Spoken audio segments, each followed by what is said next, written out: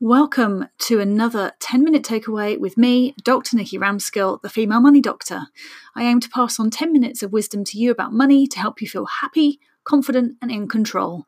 So that's enough of that. Let's get on with the episode.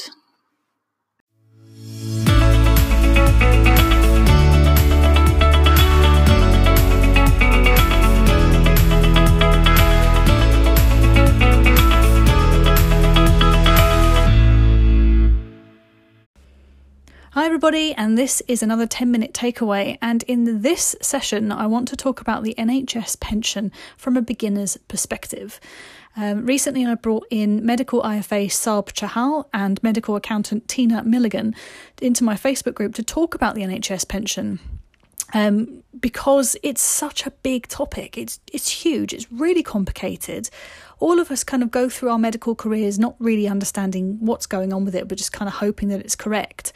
And what I felt that they did for us was to break it down in a way that hopefully helped us understand what was going on.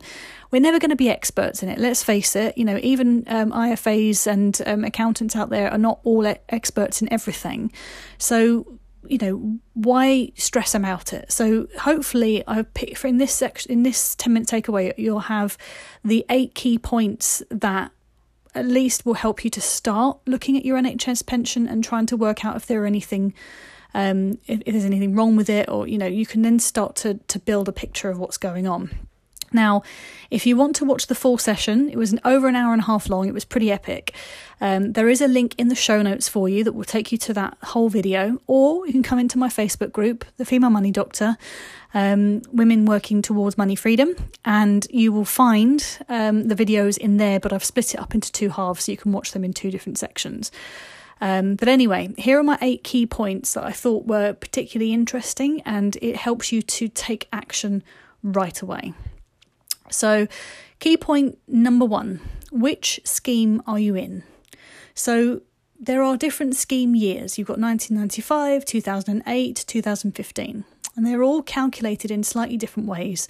They've all got their own formula that you apply to it. Now, Saab did go over this in the session, but to be honest, you don't really need to know what these individual details and calculations are all about. That's why you employ someone like Saab or Tina to help you with this.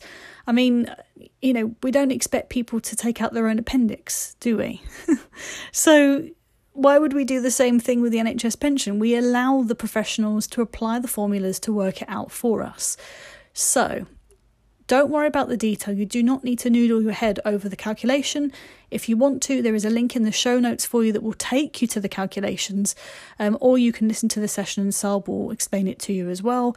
But honestly, I wouldn't worry about it. What actually counts is the information that we provide to the pension scheme in the first place. So I'm going to talk about that in a second.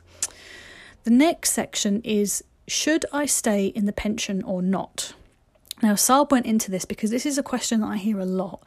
People saying, you shouldn't be in the pension, it's not worth it anymore. You should be in the pension, it is worth it.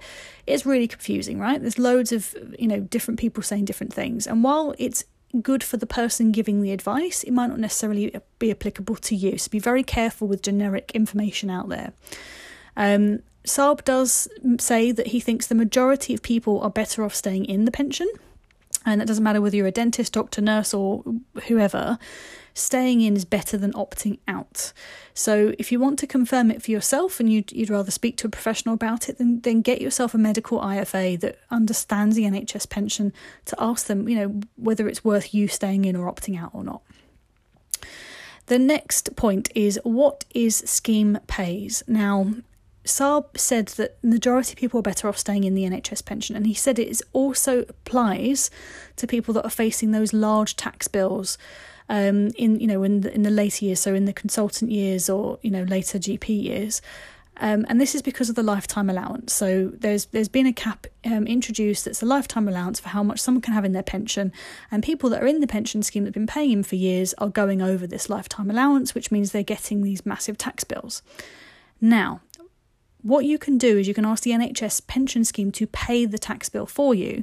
That comes out of your pension and it reduces it by a small amount, But in the grand scheme of things, that actually doesn't make a huge difference to your overall pension. So SARB still thinks it's important to stay in, even if you are facing these tax bills. But again, speak to a medical accountant, speak to a medical IFA, and Tina and SARB work well together. So it's definitely well worth getting in touch with them to find out if you are going to be subject to that. But certainly at the early stages of your pension, don't even worry about it. Just focus on, your job and making sure that you're paying into the pension.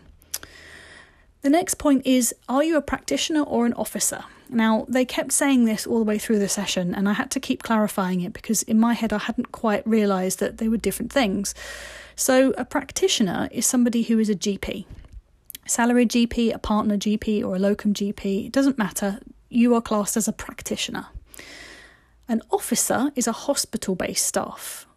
So that means, you're a consultant in a hospital, or you're a registrar in a hospital, or you're a nurse in the community, but you're also classed as an officer. So it doesn't, if you see this kind of terminology being talked about, it just means what kind of person are you, what kind of member are you in the pension scheme. So are you a practitioner or are you an officer? Now, this is where it starts to get a bit more complicated. Which form do I need to use to submit my pensions data? Now, if you're working in a hospital, your employer will sort that out for you. If you look at your statement from your work, you'll see that money has been taken out for your pension because that's calculated for you. If you're a GP, it doesn't quite work like that and you have to submit your own forms. So partner GPs need to submit annual form type 1. And you can get this from the PCSE website, and there's a link for it in the show notes for you. Salaried GPs need a type 2 form and to be submitted annually. And locum GPs submit monthly A and B forms to PCSE, but that's only if you're purely locum. It's slightly different if you've got a mixture of the two things. So if you're a salaried GP and you also locum, you will need to submit your annual type 2 forms, and on there you would mention all the work that you did that was pensionable, but you wouldn't necessarily mention the work that wasn't pensionable because that doesn't count. So it's a bit more complicated if you're a mix of the two, but essentially they're the 3 different types of forms that you need to fill in. And next point, how do I find out what my pension is currently worth? Okay, this is a really good one. There are 2 forms that you need. The first one is the total rewards statement. So if you've got an electronic staff record, an ESR at your workplace, you can access your total reward statement through that. If you haven't, you can go on the total reward statement website and find out. The second is the membership statement. And again, I've got links for this in the show notes for you. For our purposes, you should be able to just apply for the free options of getting some pension estimates. But there are paid for options like an estimate of benefits at redundancy and stuff like that. So you shouldn't need to pay for those, but the actual costs of those are on there. But you should be able to just apply for a free estimate. Is it possible to take my pension at 55? That was another question that came up. Technically, anybody can take their pension from the age of 55. But it reduces the amount of pension that you will then receive for the rest of your life. So SARB recommended that you invested in other ways to top up your pension that you can use before your NHS pension retirement age, so you don't erode any of your benefits. My pension age is 68, but it may well change. So I don't really want to wait till I'm 68. So I'm putting strategies in place now to be able to cover me for those earlier years before I then take my NHS pension. And if you want to learn more about how to invest in the stock market, perhaps as one of your strategies, then I'm very happy to have a chat with you about that in a 15-minute strategy session. So book yourself in with that, and there are links in the show notes for you to do that. And then the final point is a medical accountant can help you to identify gaps and mistakes. So Tina went through a reward statement and identified missing years of contributions in this statement. And she said this is what we all need to be doing in order to check that our pensions are up to date. If you're working in a hospital and you notice that there are these gaps, then you contact the hospital you were working at to find out what the evidence is that you were paying into the pension at that point, because you need to then resubmit this to the pension scheme so that you can prove that you've got these years to cover. If you're a GP, then you will need to look at any of the type 1 and type 2 forms or forms A and B that you've previously submitted. Now, there is an amnesty apparently for things like type 1 and type 2 forms, because for many years lots of doctors didn't know about it, they weren't submitting them. So actually what they're trying to do is they're trying to play catch up, and they're trying to get people to actually submit these forms so that we can make sure our pensions are up to date. So do all of those things. So get your reward statement, all those things. If you're still not sure, you can contact the NHS business services, and they can help you, or you can contact the PCSE and they can help you. And if you still can't find the answer, then a medical accountant can absolutely help guide you in the right direction. And that's it. There are my 8 points that I took from the hour-and-a-half long session. I'm sure there were many, many more. But you'll have to have a watch of it yourself so you can actually find out, what you need to take away from it too. And if you want to come into the free Facebook group to come and have a discussion about it, then please do, because there's lots of other people in there that are very like-minded and all want to improve their relationship with money. And as I mentioned before, there is an opportunity to book a 15-minute strategy session with me so we can look at your next move to get you on the right path. And with that, I'm going to love you and leave you, and I will see you in the next 10-minute takeaway. Take care. Bye-bye.